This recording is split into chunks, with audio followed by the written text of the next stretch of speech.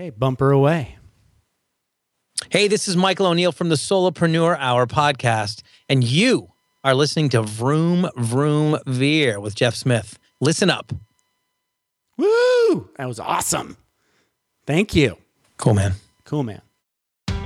Are you ready to thoughtfully steer away from your revved up, frenzied, and far too often scripted life? Then welcome to Vroom Vroom Veer with Jeff Smith, where he guides you down the road differently traveled by sharing unique experiences with guests who have managed to shift away from a life stuck on cruise control and veered their way into a more authentic and fulfilling one in all sorts of interesting and kind of remarkable ways. Get ready to Vroom Vroom Veer with your differently traveled road chauffeur, Jeff Smith. Daniel Hayes. Thank you so much for being on Vroom Vroom Veer, and welcome to the show.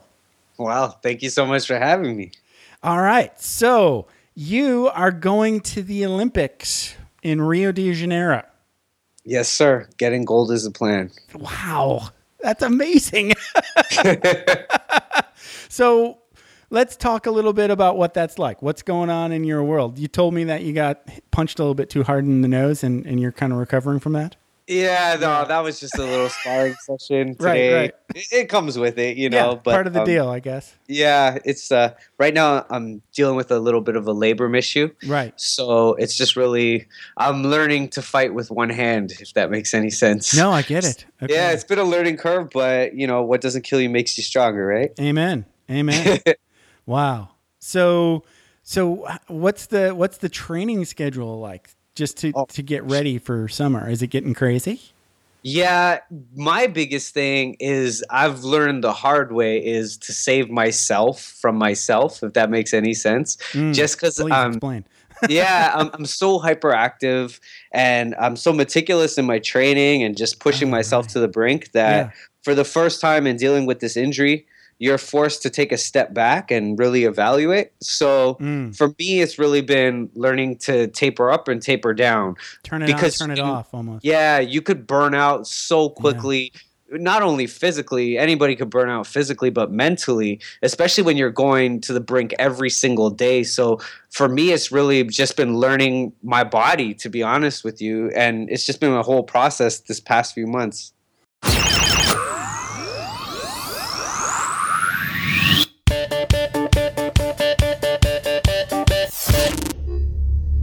I am talking to Daniel Hayes of daniel-hayes.com. Now back to the show. Okay, so that's what you got going on now, and we'll talk a little bit more about that as we go. But let's go back in time and talk about the Daniel Hayes origin story. Okay, cool. It sounds like a video game almost. No, it's like you're a superhero, right? Yeah, I like it. Wow. Because you are kind of a superhero.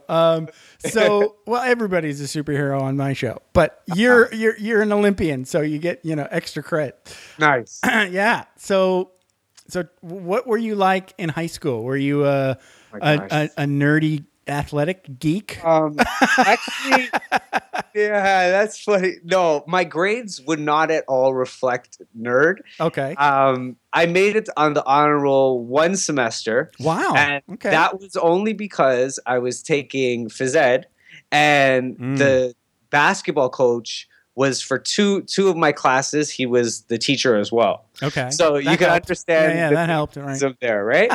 But that was the only semester I made it on the honor roll. After that and before that, it was absolute nonsense.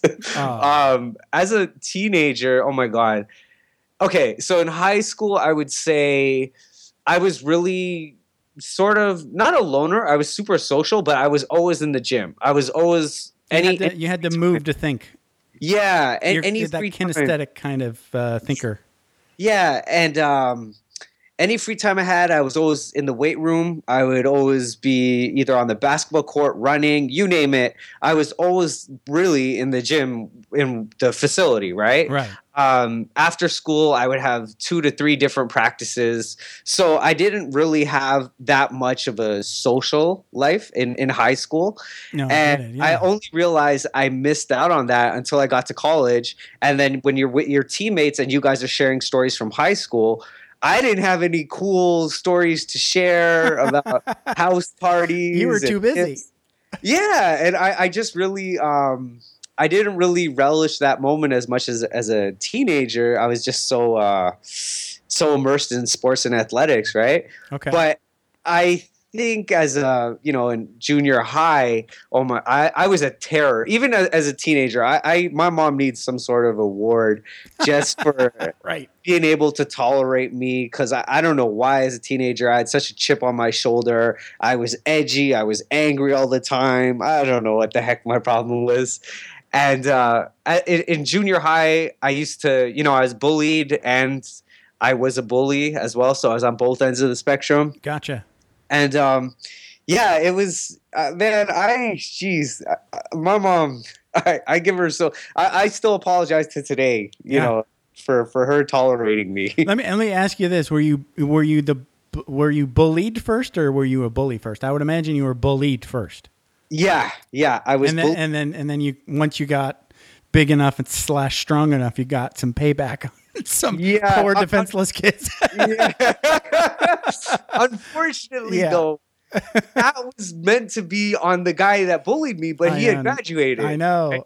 So but the same thing happened to me, because my brother and I had that. He was 3 years older than me, and we've gotten over this now. We've talked about it, right? And he was like, if you want me to say sorry for all that bullshit from when we were kids, I was like, no, we were kids, whatever. But in it, I was being tortured. That's what my little kid brain was thinking, Yeah. So he was bullying me. Let me tell you, my cousins, right? Yeah. So I had an older sister. She was super mature, bookworm, that sort of thing. She used to bully me, beat me up, whatever. But I was super small. But you want to talk about siblings sort of bullying. My cousins, there'd be like 3, 4, 5, 6, 8 of them. I have a huge family. And it was WWF at the time. I remember WWF, yeah. And they used to, because I was the smallest one, they used to practice. So let's say it was Razor Ramon at the time. Okay. They would practice all the wrestling moves that they're on me, right? And they would set it up where they would put the mattress and they would take it off the bed and they would jump off the bed and they emulate the whole thing. And I'm there just getting my ass kicked. You're getting pummeled. Yeah. And years later, I still hold that animosity. Like, even when I see them, because I don't see them often, I'm just like, hey, I got a few bones to pick with you. That's what I'm saying in my head. It's still there. Oh, 100%. Or just I want to get involved in some sort of competitive physical element where I kind of channel that aggression towards them. Yeah. I actually had a physical altercation with my brother. So, yeah. Well, I mean, it didn't go that far. It was more like wrestling. Okay. Yeah. But then after that, we were both kind of like, this is silly. Oh, really? Wow. Yeah.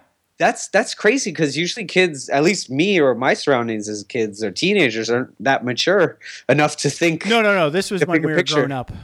Oh, okay. Yeah, This was years later. Okay. I was probably, after 30, Okay.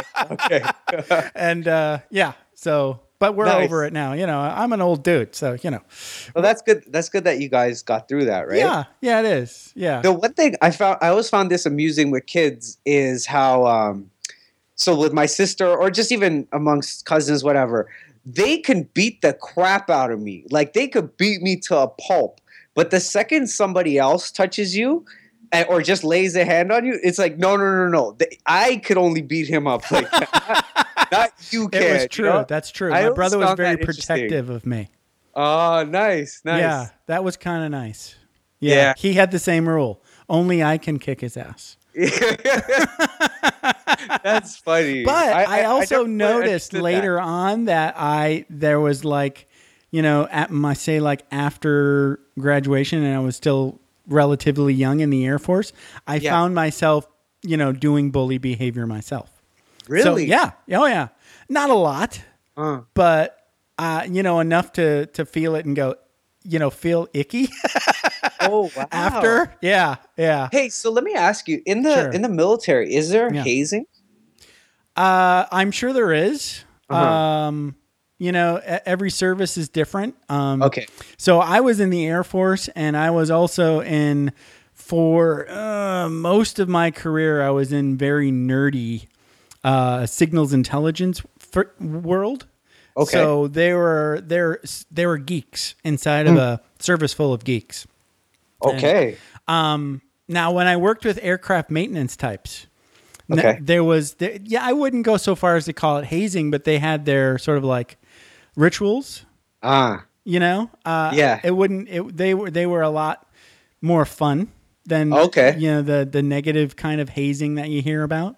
I never saw. I'm sure it's there and it exists. I just never saw it. I'll give you an example of when I got to Tyndall Air Force Base. They had this game, ritual. Okay. Where they would throw the new guy into the water at the beach with all of his clothes on. When he first joined the office, sometime soon after, right? Okay. And I kind of had like a couple of months to prepare for this because I knew it was coming. Oh wow, that's amazing. Yeah. Okay. Yeah, I knew it was coming, right? So I saw one guy who was kind of an older dude. Yeah. And Air Force relative, older dude, older than me. And he was just like, okay, you want to throw me in? Just let me take my glasses off. He calmly walked into the water, got wet, and they calmly walked out. And we all went, boo. And it was really boring, right? Yeah. But ritual over. I was like, yeah, that was really dull. Oh, man. So when I knew it was my week, my turn, my month, whatever. Yeah. I had an extra can of Coke, and I hung out next to a beam in the pavilion on the beach.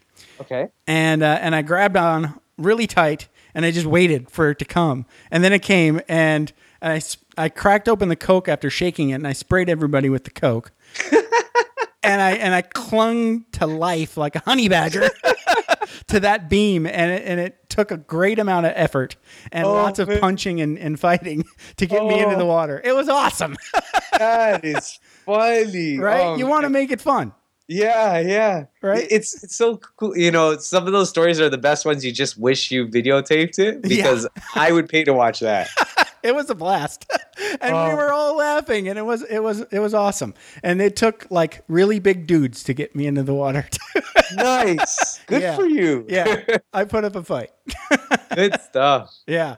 Okay. So let's move off of the little kid, Daniel. And so what were your college days like? Did you go to college? Yeah. So I went to college, and what's funny, my freshman year, speaking of hazing and all that. Right. That was really a self-discovery time for me where, like I was mentioning in high school and as a teenager, I was super edgy and serious, ultra competitive. And in college, for me, that really, I'm sure with a lot of people, it just changes your life, right? And I'm a huge advocate of going away for school because I believe, and this is just my opinion, I'm sure parents wouldn't appreciate this, but that's really where you truly find yourself, right? And where you're drawn away from all your social norms at home, or I think sometimes people are boxed into like even an identity that they don't necessarily feel, and so. Right. I think when you go to college, it's almost like a fresh start, right? For me, luckily, I had, number one, I went there with two teammates. We were kind of like a package deal. Oh, okay. And, but we still went through that journey together. You have your teammates. So for me, college, in my freshman year, again, I had the same stupid tendencies as I did in high school, where guys would be going out like after the season, to the club on Friday or Saturday, playing beer pong, and I'm in a sauna suit running a hill just because, and right. I really, don't get me wrong, I had the most fun my freshman year, but I really, if I could go back, I really wish if I kind of seized and relished more in just those moments as opposed to training, right? Mm-hmm. At the same time, then as I look back at it, I know that sculpted me, and that also was a stepping stone for having the work ethic that I have now. I just wish it didn't come at a cost, because really, college, you only have 4 years. Right. So those 4 years, you got to pack in as much as you can, And yeah, I really wish that I seized that opportunity. Did you lighten up a little bit as you went forward? Oh my God. Yeah, I was forced to. I remember, and that's the best thing about it. Like my freshman year, especially being on the team where you're constantly around your teammates. And at first, the first month of training camp, these guys were like, this guy's a dick. And Sure. he's so serious. He's cussing people out, this and that. And it was, they kind of wore on me, right? And they're just so friendly and nice. And obviously, you have your upperclassmen where they're going to put you in your place regardless, right? Right. Luckily, in that year, there were more freshmen than there were seniors, and the freshmen were bigger than the seniors. Wow. Right? So there was kind of like this you were weird kind of like weird ruling the roost too young. Yeah. So okay. It was a different dynamic, but I totally found myself, as far as, just being able to relax and laugh, have a good time, enjoy the moment. For me, that's really what I learned in my freshman year. And I remember going back in the summertime, and people would see me and they would talk to me. They're like, wow, you're so different now. Like, I didn't know you up a little bit. Yeah. I didn't know you smiled. I didn't know you laughed. And it's just, man. So they finally got you to go out and have a beer on occasion? You know what's funny? I can drink a bottle of tequila. Easy. Not easy, but I could get that done. Wow. I'll have 2 beers and oh my gosh, I'm a mess. It's the carbs, man. I don't know what it's it the is. Carbs. Some people have weird reactions to hops too. Yeah. And so I remember when I've heard that before, though, that people can drink like forever hard liquor or whatever. And then they have 1 or 2 beers and it maybe not makes them drunk, but makes them sick. Oh, yeah. What kind of reaction do you get? Yeah. So I remember when we played beer pong, people hated playing on my team because I wouldn't play with beer. I'd be like, okay, you know what? Put some tequila or vodka, whatever it is, and then fill it up with water. Right. And then, so we're drinking hard liquor for. Right. So that's like you could handle that. And I'd be totally fine with that. If it was beer, oh my gosh. No, so what was the feeling that you got from beer? Just drunk? Passed out? Yeah, I'm a sloppy drunk too. It's not even. It's not even funny. Right. Yeah. Right. And the thing is, like, we're talking blackout type of. Yeah, you weren't the loud happy guy. Yeah, it was just weird. That's a weird drunk for me. Is the and I'd feel my stomach. I just guess my body doesn't break it down too effectively. Yeah, that's what I was thinking. That so it is definitely a learning curve. Your metabolism doesn't like it. Yeah, exactly. Interesting. Wow. So you finally chill out and you enjoy college. All right. So let's talk a little bit about how you start in. Now, you were an MMA fighter. Are you still an MMA fighter, or have you retired from that? Oh, okay. Yeah, no, I still definitely train in both. Right now, I haven't focused on your boxing thing. Yeah. Right. So actually how that whole thing happened is when I finished college, to go back to the Daniel Hayes story. Yes, the Daniel Hayes Vroom Vroom Veer origin story. Yes. Origin story. That's the key word, the origin story. Right. So to go back to that, when I finished college, I had so much in the tank, meaning just as an athlete, I felt I haven't even peaked yet, right? Okay. And I just had that burning desire in me, and I was like, I need to compete. Like, and this is the first time in my life. And your main sport in college was basketball? Yeah. Okay. And I just needed to compete. And it was my first time where I didn't have a sport or a platform to do that. So I picked up mixed martial arts, and I studied a variety of different martial arts. And so with mixed martial arts, you fuse all of them together, right? Yeah. Where did you start? Which martial art did you start with? So boxing was the first one. Okay. So American boxing. And I had done that in the off season to cross train, right? Okay. But never at that sort of level. Mm-hmm. My next one was Brazilian Jiu-Jitsu. Yeah, like the Gracie style? Yes, 100%. A buddy of mine does greasy. So that's about the only exposure that I have to MMA world. Okay. Listen to him talk about his training and, Henner this and this guy that. And I'm like, who are these people?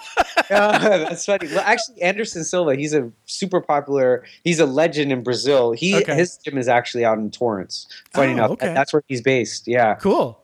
But so what I did is, I had boxing, Brazilian Jiu-Jitsu, and then I picked up a few like judo, hapkido, karate. Like I picked up a few different martial arts just to get a better grasp of everything. Right. And it was only after a loss in mixed martial arts that my uncle, he was always supportive of my athletic career, him being a former athlete.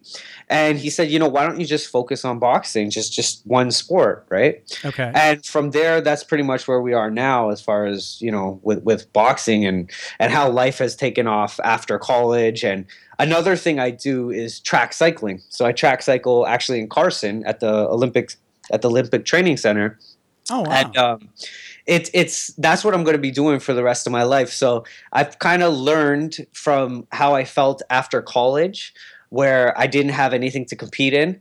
And with boxers or just any professional athletes, a lot of time this is where you hear these guys go crazy after their professional career is done. Yeah, because they need an outlet, right? Yes. And for me, luckily learning from that at a young age when I finished college, well, not so young, but when I finished college, I figured that out. I was like, okay, you know what? I need an out for when I'm done boxing. So for me, it's going to be cycling. And funny enough, the guy that won the California State Championships in the Masters division, that's, I believe, over plus 40 or 45, was 72 years old. Holy So cow. I'm looking forward to, you know what, at least I'll have that release or something to work towards. Yeah. Because for me, that's the major key for me is having something to work towards. You know what I mean? No, So, I have a bike and I've cycled. So Nice. I have a fitness style bike, which is kind of like, you know what I'm talking about?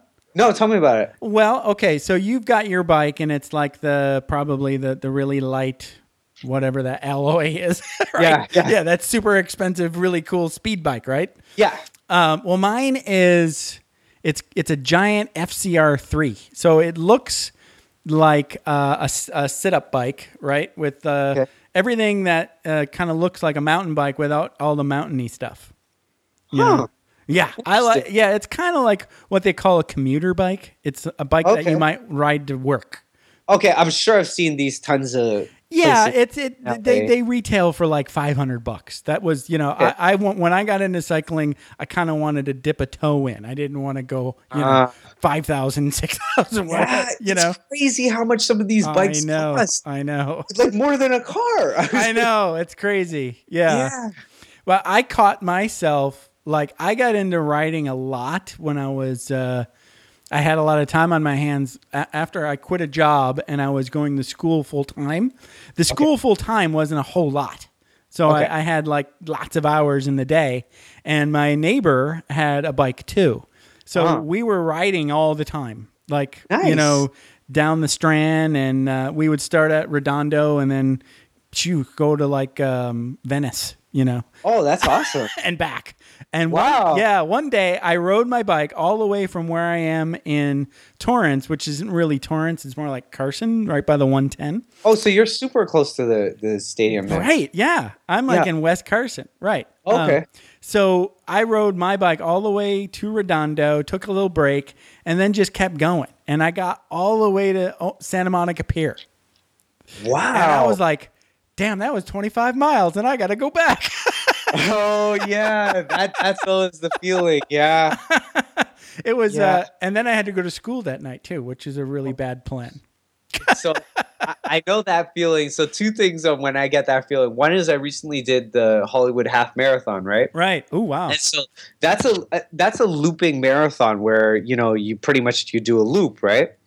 And I remember getting to the halfway point. And for me, I didn't train for it. I like to do this as like a mental test where I know my body, I'm going to have to push through it. And it's just a mental thing where I don't have that assurance of, you know what, I've been there before, right? So I like to just go through those. Stretch yourself. Yeah.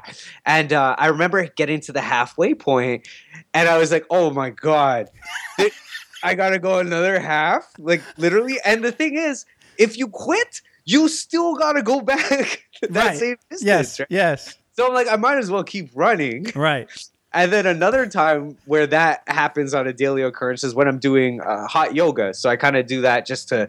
I am very. I love yoga. I've never done hot yoga, but I love yoga. Okay, I'm the least flexible person you'll probably ever talk to. So That's okay. No, it's not so much about flexibility. Tell you. Okay, so hot yoga for me is so bad, right? And I remember when we do our right side of our body, and I'm exhausted, and it's so discomforting for me. And then when I'm doing it, I'm like, oh my god, that means we're gonna have to do this on the left side too. Oh, you want to talk Everybody about that's ever done yoga is thinking that same thing. The longer the sequence on one side, the more that is building up like, oh my God. Yeah. And then when you get to the other side, it's so much easier, right? Have you ever found that? No. It's just like when I get in there, it just gets harder and harder and harder.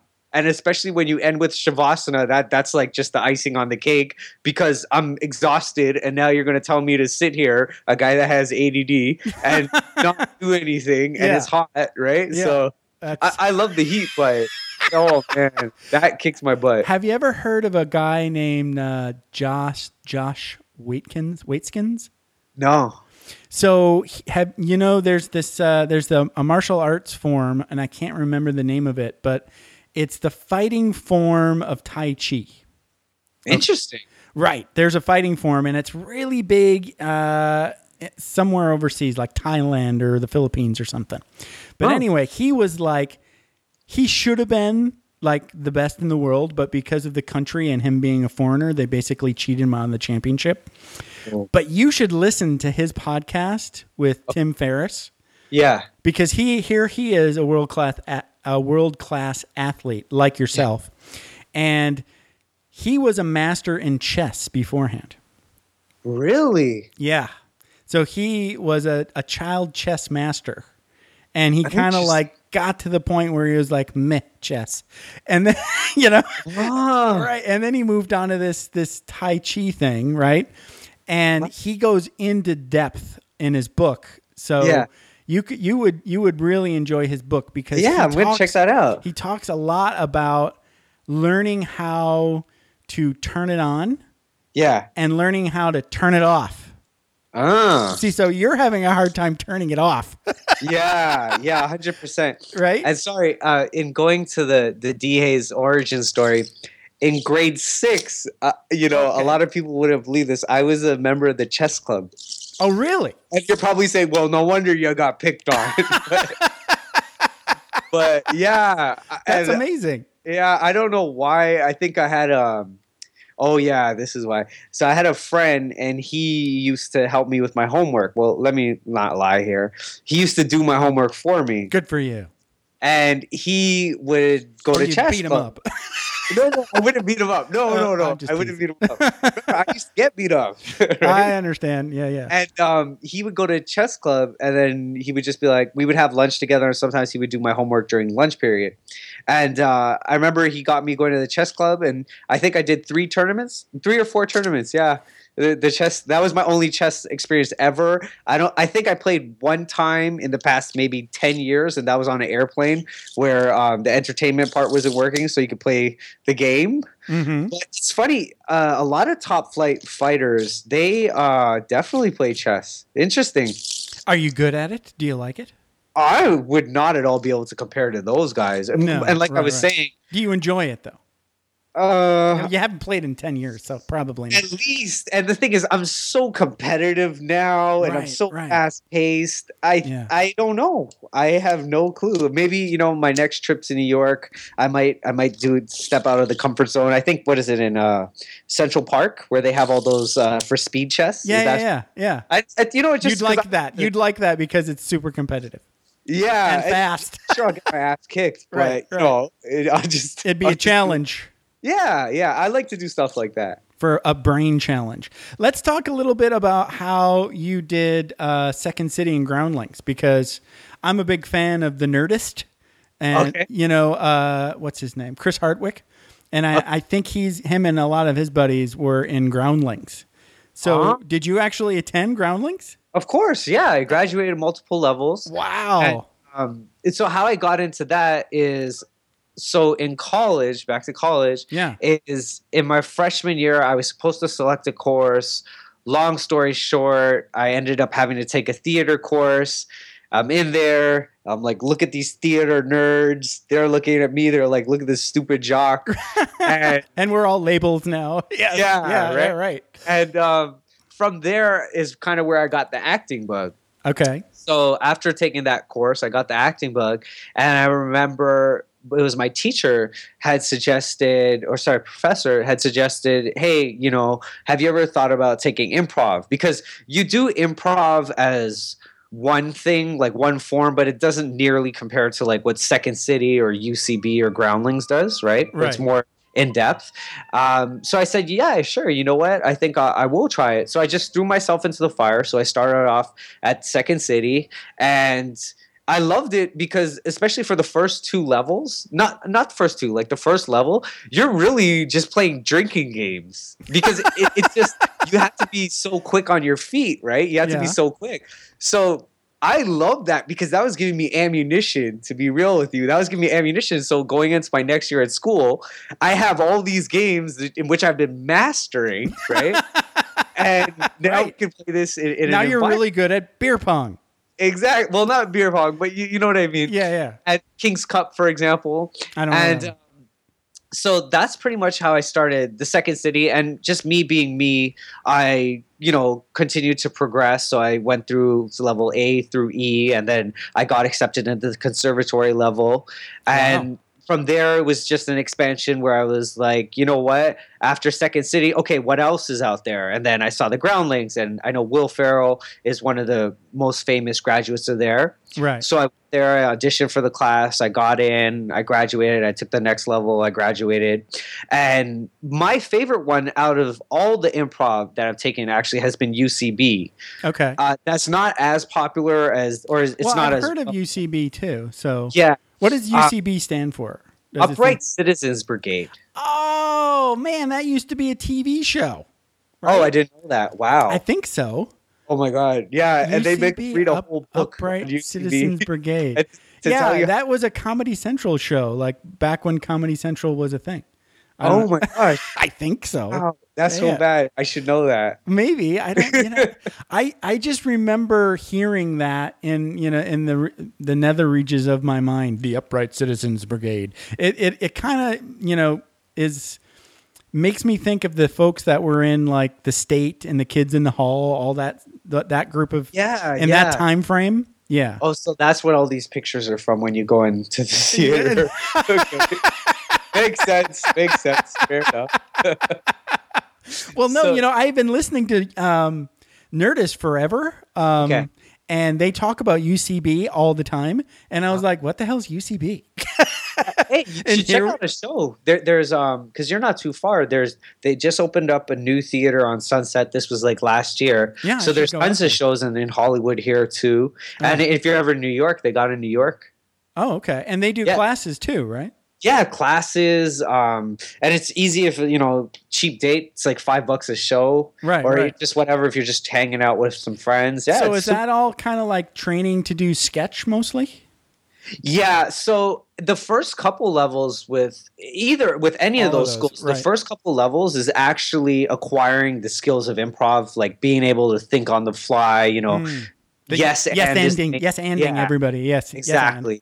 And just being able to build a scene, right? It's when you get to the higher levels where it's called like a troupe, your improv troupe, where you kind of learn to more sculpt it to be a sketch comedy, and everyone has their different identities on how they do that, right? Okay. But I would say the most defiant out of those ones, just in my experience, would be Second City. And Second City, next would be Groundlings. UCB, I would say, is just across the board. It's just great across the board. Wow. Okay, so did you ever use that in any sort of work capacity? Oh, 100%. Like anybody that's getting into acting, I also act as well. Right. Anybody that's getting into acting, I always recommend it because, or just even in social settings, just anything, because you learn to think on the fly. That's just like a muscle, right? Or you learn to formulate a thought, whatever it is, right? Or just being able to adapt. So I definitely have used that when I've been thrown in an audition room, or a lot of times, when you're recording on set or when they're filming on set, you can't cut. Like, they hate that. So it's the director that has to say cut. So even if your partner or the other actors in the scene, you just have to keep going. You have to keep going. So it's just being able to adapt. So sometimes some of the best scenes were just, oh man, I totally forgot my lines, but we just improv that, Yeah. And it just turns out great. That actually, you made me think of another story from my life. So I screwed up on stage when I was a junior, right? It was like the opening scene, and we're doing the opening singing number in a musical. Ooh, musicals. Right. I know. Scary. Yeah. Right. So here I am, and I'm singing this song, and the very end, I don't know what I did, but I screwed up, right? Nobody in the house knew we screwed up. Really? Nobody. I did. And maybe one or two other people on the stage, right? Okay. And before the audience had a moment to clap, I go, clap, clap, clap, we screwed up. No. I know. It's like the worst sin ever, right? Oh. I know. Because nobody knew, right? But it was like opening. What was the backlash when that happened? Oh, I was nearly slaughtered, right? But it was opening night, and it was the very first scene. And we had 3 shows to do, right? I had to get through that night and 2 more shows. So they couldn't eviscerate me. They couldn't fire me. They had nowhere to go. But basically what they said was, you just have to play it off. It doesn't matter. And then they explained it to me. It was like, nobody knew you screwed up. Yeah. They're not paying that much attention. They don't know what the next word is going to be. That's part of acting is when you flub, you just keep going and with a smile on your face, like nothing happened. Yeah. Even though you're pissing your pants on the inside. Oh my gosh. Yeah. That's one of the toughest ones too, that I found sometimes is just in being in the moment or achieving that as far as on camera. Yeah. And the thing is because I'm so meticulous in my approach with everything. So I want to make sure I get every word, or I want to make sure I got that line, or it was perfect, right? Right. And one of the humps that I had to get over is even sometimes, of course you could ad-lib it, but even let's say you mispronounce a word or you fumble it a little bit, right? I would then stop. You're rolling your eyes, you're like poofing, right? Yeah, so a big thing that I was been lucky I've overcame is I just keep going, or I just repeat what I said and just keep going. Right. You just keep going. And I think that served you out in the world too. Because it does, because a lot of times, we're all putting on this show in the world, right? Yeah. And sometimes, things don't go your way, right? And if you make a big deal of it, everybody's going to know. Yeah. But if you just keep going and you flow with it, right? That's what you're learning. I think you said it exactly right there. Is flow is just being able to adapt and just flow. Just whoops, just whoops. Yeah. And okay, I meant to do that. To think like a cat. Cats. Oh my gosh. Oh man. You'll never catch a cat going, rolling his eyes, going, "Oh, I'm so stupid." Yeah. No, they just shake it off and walk cool. Yeah. No, a calm, cool, collected. My thing is, I would sometimes dwell on the negative thing. Yeah. And that's, and I've learned just even being a perfectionist or whatever, I think we all are guilty of that at one point or the other, but it's just not getting too high, not getting too low, and just flowing with it. Yeah. Oh, definitely. I have to talk to you about, so how much time have you spent in front of live audiences? No. So do you consider your sporting events, does that give you a performance rush? Yes, 100%. It just adds a different element, right? Right. Because I would say if it's performing for acting, obviously I've performed in front of audiences before. Right. It's scripted. So, or even if it's improv, it's not that element of somebody's going to hurt you, or you can get embarrassed, right? Right. Then when you have it for sport, it's a little different. Like in football or basketball or whatever, you kind of have your teammates, and you get a little bit of a warm up period even in the game, you know? Right. As opposed to fighting, if that's in front of a crowd as well too. Number one, you don't want to get embarrassed. Right. Number two, you're innately wired for freeze, fight, or flight. Right? So you're tapping into that adrenaline component. Yeah. So regardless whether it's in front of people, it's really, you're more concerned about the other person, to be honest with you. Right. Or at least, you know what? Let me take that back. Anybody at a subpar to anywhere to a high level would be concerned more about their opponent, right? I've seen some guys, they're I don't know what the heck. Like, hey man, if you're not looking at this, that guy's going to punch you in the face. Right, you know? right. So yeah, it's really interesting because part of your brain knows you're in front of people. Yeah, but that can't be what you're thinking about. 100 because you'll get knocked into it real quick. As soon as you notice that girl over there checking you out, you're gonna have your teeth knocked out. yeah. So it's definitely a very quick reminder. Right. Yeah, because way back when I was I did a couple of plays in high school and a play in college. So I went through that acting bug phase too. Nice. And I know that whatever sort of screwed up wiring that we all get when I was kids, part of my screwed up wiring was this sort of like public fearlessness. Do you know what I'm talking about? Yeah, 100%. Yeah, and it's definitely a blessing / curse. Just like let's talk about the curse. So the curse is, the downside would be, first off, the performance thing feels like a drug.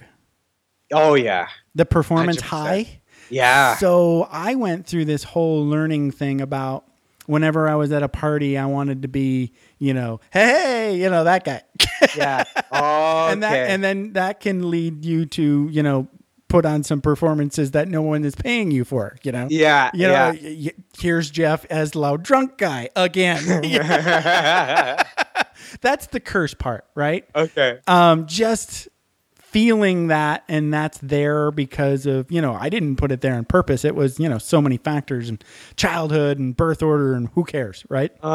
Just screwed up childhood wiring, but it's still there. I've just learned to dial it down, Okay. For, it's okay to let that out in the appropriate setting. Yeah. You can't leave it on 10 all the time, or you're an asshole. Yeah. I'm in LA. You walk down the street, you can find a lot of them. You're right. But I remember when I was at my first base in Japan. I think I was like 18, 19 years old. Oh, wow. And they had this base talent show. And I did two categories. I did stand-up comedy and MC, Master of Ceremonies, just the guy that introduced the acts, right? Yeah. And I got such a rush. Yeah, I can imagine the stand-up part. Oh, well, the stand-up part was harder for me. I think I did better at MC. Okay. Just because the stand-up was, written. And that, and it was like my writing skills still to this day. I can't write a joke, but I can be funny in the moment. Okay.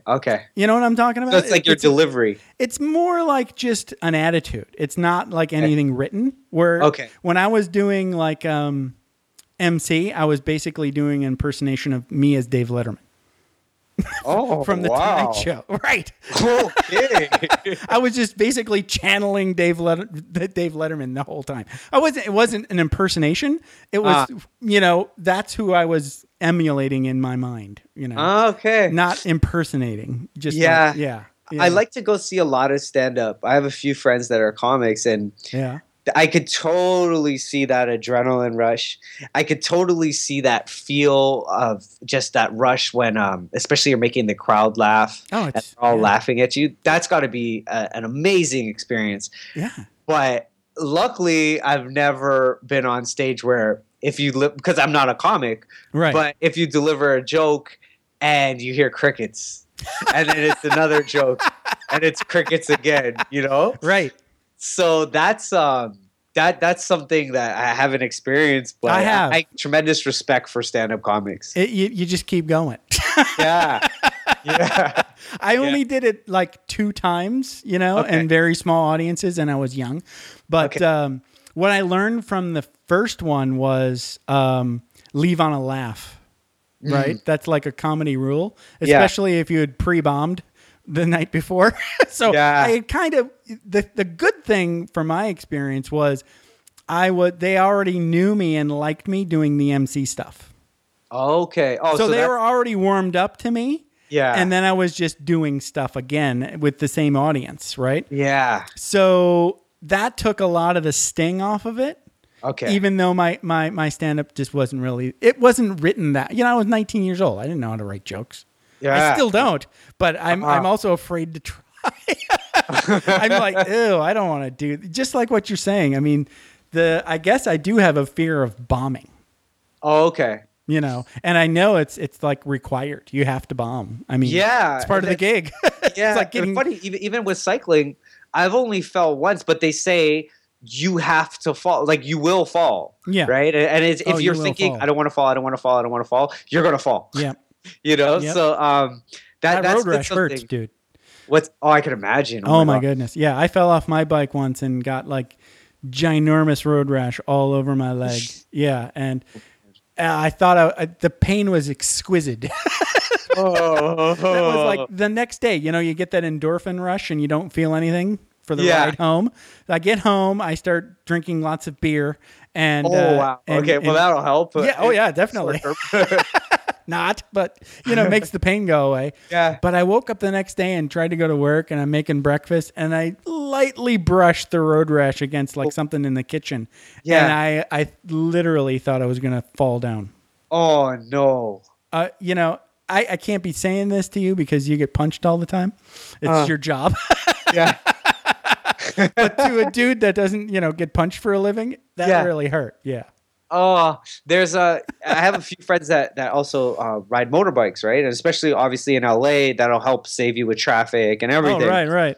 And they say, that's the golden rule there too. Like you're going to fall. You got to wear leathers. For me, though. I would never riding a motorbike. Maybe if I was in the Caribbean on an island or, you know, where there's not in LA traffic. No. Yeah. Because you could have some jerk that just opens their door and you know what I mean? Or just a reckless driver. And that could be your life. Yeah. Oh yeah. So I'm not prepared to do that falling wood. You can't think about it too much when you're cycling though. Yeah. No, 100% you can't. You have to be totally, you know, I learned the first 6 months to a year that I was riding my bike in LA traffic, you know, areas. Yeah. With cars. Okay. You know, the drivers of cars know you're an idiot and you don't know what you're doing. Ah, interesting. And they're very vocal about it, you know. Oh, get the F out of the way. Oh, get the F off the road. If I had a camera on me in traffic, especially, my biggest pet peeve, I could talk about this for hours about pet peeves, but when there's the cyclists and they're riding in the driving lane, right? Like I understand in the middle, to the side. But you're in the middle, like you're not a car. Yeah, and on top of that, you're not riding the same speed as the car. Yeah, you know, no, get the hell out of the road. Yeah, I'm so frustrated, and I'm cussing all kind of stuff. And then I remember one time, my window was down, right, and you're just not thinking that this person is hearing you just because you're cussing. You're in your bubble. Yeah, and I remember the guy turned back. He's like, "I can hear you." I was like. I was like, that's the best. Oh shit. Oh yeah, the window is down. Nice. Good for you. And I was just like, good for you. Like, way to call me out on that. So let's talk a little bit about this sleep thing that we talked about when in our show before we started the show. Oh yeah. So you were listening to another one of my podcasts with Dr. I can't remember his name now again. Dr. Riker, right? Yeah. Riker? Yeah. And you know the pronunciation. You do a great impersonation, I must say. No, I was doing Freud. Oh, okay, yeah. Sorry. Salmia Sebastian Maza, that one. Yeah. It was pretty bad. That was pretty bad. Anyway, so he had said something about wearing a sleep mask, and then you went out and bought one. Yes. So let's talk about your experience with your sleep mask. Yeah, so pretty much I just got it a little while ago.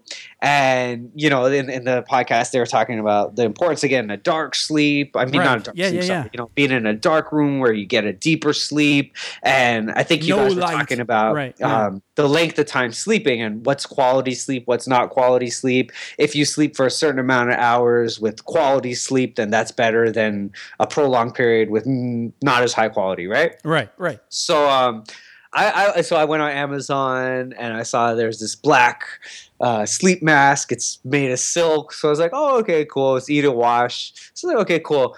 So I've been trying it out when I sleep. And the only problem I've been encountering is I drink a lot of water, right? So I drink 2 to 3 gallons a day. Right. And especially if it's a late training session in the evening and I have all this water in my system still, I'll wake up in the middle of the night and I'll have to use a bathroom. Sure. And it's the worst feeling when you feel like you opened your eyes and your body's moving. Mind you, my leg is stepped out of the bed because, mind you, I woke up because I need to use the bathroom. So you're on your way. You wake up on your way. You're on a brisk pace, right? And you're thinking your eyes are open. Yeah. But you're like, hold on, huh? Why is it black? What? And you're groggy, you're disoriented too. And oh shoot, the sleep mask. And then you're like flipping this thing up. So let's hope you haven't run into anything yet. Knock on wood. Knock on wood. Knock on wood right now. I haven't, but you can see it happening though. Yeah, 100%. And a few times actually, I've fallen asleep. So I get back. So I use the bathroom. I get back in the bed, and because you're so sleepy, you're so tired, I go back to sleep and I don't have the mask on, right? Oops, and then I'll wake up again to use the bathroom again, and I'm walking, I'm like, and now I'm tripped out because I'm wondering why I'm not seeing black and this and that. So it's all very trippy for you. Yes, it's been a process, but I think I'm on the right path now where I got it down pat. So talk a little bit about this sound generator thingy that you got, because I've been experimenting with different sleep sounds too, driving my wife crazy. She can attest to that. I've been playing like the heater that I told you about, the space heater from the 70s. And then the rain sound, binaural beats, all the white noise sounds. I like rain, anything that sounds just soothing. Yeah. So what I did, since I was a kid, I would have a fan going on at night. So just as a child growing up, I always had some sort of white noise, right? And another reason for that, to be honest, the reason why with the fan and all this is because, as a kid, you're told, Daniel, be in your room. You're supposed to be in bed at this time. But if that fan is producing some sort of noise, that kind of gave me a little bit of a leeway to get up to some sort of mischief, right? Where I wouldn't get caught necessarily, right? Because you had like obfuscation noise. Yes. You had a masking noise. Exactly. So your shenanigans went unheard. Good for you. So one thing, so what happened as a child, I got used to falling asleep with this sort of noise, right? Right. And I remember it was one of the doctors with the national training, let me repeat that. So I remember one of the doctors with the national team, he was talking about achieving a deeper REM cycle when you're sleeping, right? Right. And so I picked up this thing. I'm not at all sponsored by them. It's Brookstone. So it's pretty much a sound generator. It's like a alarm clock, and you have 16 different sounds. So you have 4 different categories. There's relax, sleep, renew, and therapy, right? Oh, interesting. So this thing, I take it wherever I go, right? And even in college, I would have off of YouTube, I'd be playing stuff, or I download all these sounds. And I remember teammates in the hotel room, they would just be cussing just because they're like, dude, I don't want to hear a monkey in the middle of the night. there's a because you got rainforest jungle one. sounds. Yeah. Yeah. Or there would be like the birds chirping. And I remember in the dorm, these walls were so thin, right? And I remember I would have like a wind down sort of routine before I would go to bed. Yeah, that's good. College, right? And I remember when I get out of the shower, I would put it on as I'm applying lotion on my skin, whatever. And they're like, I would hear these guys muttering. Mind you, we're all athletes, so we heckle one another, we banter, and it'd be like, "Oh, great, D. Hayes is falling asleep again. The birds are out," or stuff like that. It was definitely they don't miss that. They definitely don't miss that. Yeah, my wife will see. So the other thing that I learned, and I think it might have been after that podcast that you heard about, was that this whole thing about waking up in the middle of the night. Yeah, we've been doing that for a long time. It's a completely natural thing. Okay, that's not weird at all. I mean, and it's not. I'm not thoroughly convinced that we're waking up because we have to pee. I think we wake up and then we now that we're awake, we know we need to pee. Okay, let me okay. Interject, please. As a child, good sir, and this is as a child, okay? I wet my bed too, so that's okay. I was so bad. Bad too. They used to give me plastic underwear to go to sleep with. Wow. Right? So like I remember in the middle of the night, and so that's why just as a kid I became wired. Like the second if I'm feeling that, or just even or maybe I've handicapped myself psychologically, whereas just like the second I feel that, even if it's in my sleep, I go to the bathroom or I wake up. Right. Because I had so many experiences as a kid where in the middle of the night my poor mother and I pee the bed and she's wake up and she's cleaning the bed, cussing about it, not being able to sleep. I'm getting the whole lecture of how I thought we were through this when we took off your diapers. Wow. See, now my parents were so much more cool with me. I feel blessed now. Oh, okay. Because when I was going through my thing, wetting the bed too old. Oh yeah. They were like, the thing was though, when I was a really little kid, I had the double whammy. I would sleepwalk and then pee places that I wasn't supposed to pee. Oh my goodness. Isn't that wacky? I actually remember getting up, thinking I'm going to the bathroom and peeing, right? And I'm to the inside of my head, I'm peeing in the bathroom. Right? Oh my god! I'm peeing in the toilet, and then my mom comes in and screams bloody murder, and I realize I know why now because I'm peeing in my sock drawer. Oh. Oh man! And she's like, and back then there weren't any psychologists, right? So they just freak out and put you back to bed, and it's the same thing, I gotta clean up this mess. So then when it went on too long, I think they were happy I wasn't sleepwalking and I was just peeing the bed. Okay. That's funny. To even touch on that, one thing I used to do, and I found this out the hard way, was I didn't know I used to talk, and I'm sure I still do. Talk I used to talk in my sleep, right? But you see, as a kid, you're not allowed to use swear words, or I would at school, and this is like bullying, not bullying, you name it, right? Sure. And I used to cuss a lot as a kid, and my parents didn't know this just because I wasn't allowed to use those words. Right. But I would start yelling, and I didn't know it just because this is what they told me because I'm sleeping, right? Yeah. And I'd be yelling, cussing, like just profanity. And I remember one time my mom said that she woke up because she thought somebody was breaking in the house because she just hears me cussing, right? And very violently. She comes in the room, and obviously I was sleeping. I didn't know what was going on, and they're like, "Oh my god, he's just sleeping. Is this child possessed?" Like, right. What is wrong with him? And so I definitely can relate with you. But luckily, I never graduated as sleepwalking because that's a whole different beast. It is. It was kind of scary, right? For me and for my parents. But just like everything else, you get over it. Yeah. You get over. You rub a little dirt on it, it'll go away. Yeah.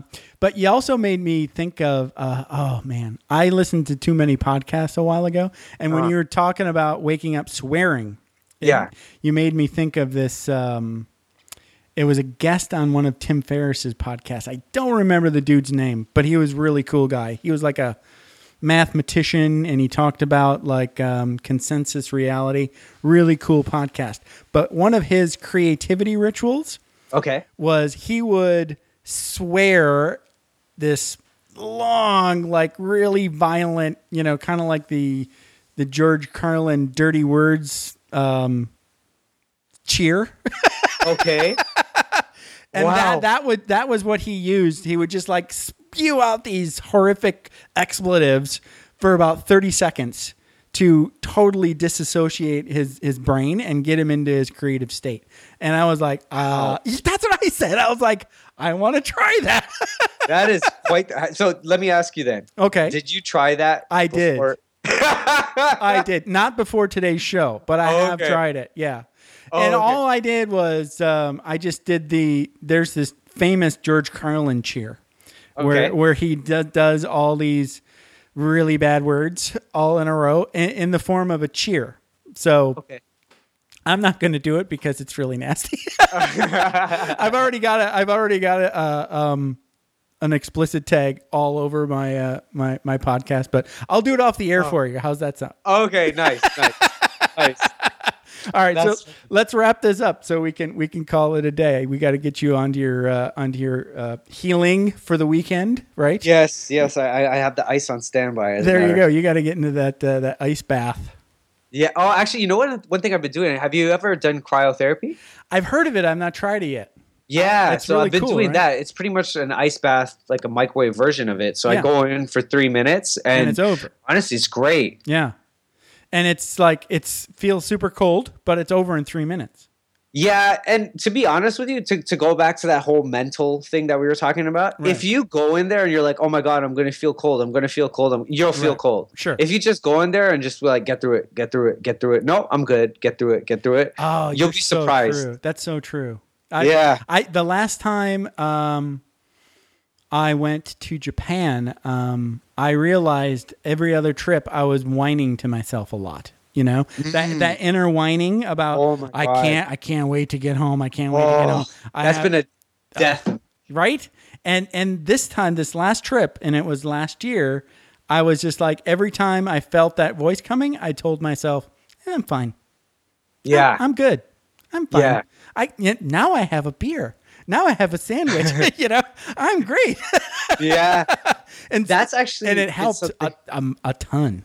Yeah, that's something I've been learning to adapt with, especially with boxing, because it's such an international sport, right? Where you have to travel and you're going to all these foreign places.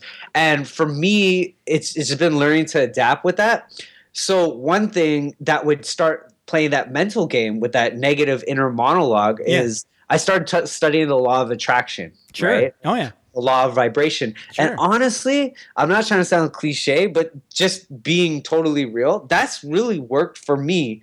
It's just not harvesting those negative thoughts or emotions. And just honestly, you know what? I got to get through it. This is the situation. I just got to get through it. That's it. That's it. Yeah. And you can de-woo-woo it because it's not really woo-woo. You're basically programming your subconscious with your self-talk. Instead of your self-talk being on default, which is usually you're an asshole and you're not worth it, just quit and have a beer. That's what everybody's default is, saying the same thing. You have to override that and say, you're better than that. Yeah. No, 100%. Yeah, for sure. One thing I've learned is the smarter I get, the more creative those negative thoughts become. So true. That's so you deserve a beer. Yeah. So you deserve another tequila shot. Yeah. Or it's just like, really? So you're saying you can't do that? Right. Then you have yourself questioning yourself within yourself. Did you just say can't? Yeah, exactly. If you really knew what goes through my mind, I should have some sort of reality show because it would be hilarious. But that's definitely something. D Hayes versus D Hayes. Yeah. What really happens? There you go. All right, brother. Well, let's cut this off and put a pin in it, and then we'll say you're going to be on the show sometime again because this was a blast. Nice. Yeah. All right. So you enjoy that hydrotherapy or whatever icing you have planned, and I'll talk again to you soon. And thanks again for being on the show. It's been a pleasure, man. All right, brother. Thanks for taking the time to ride along with us on another episode of Vroom Vroom Veer. For podcast info and show notes, be sure to head over to vvveer.com. That's VVER.com. Man, that's fun to say. And we'll catch up with you next time here on Vroom Vroom Veer.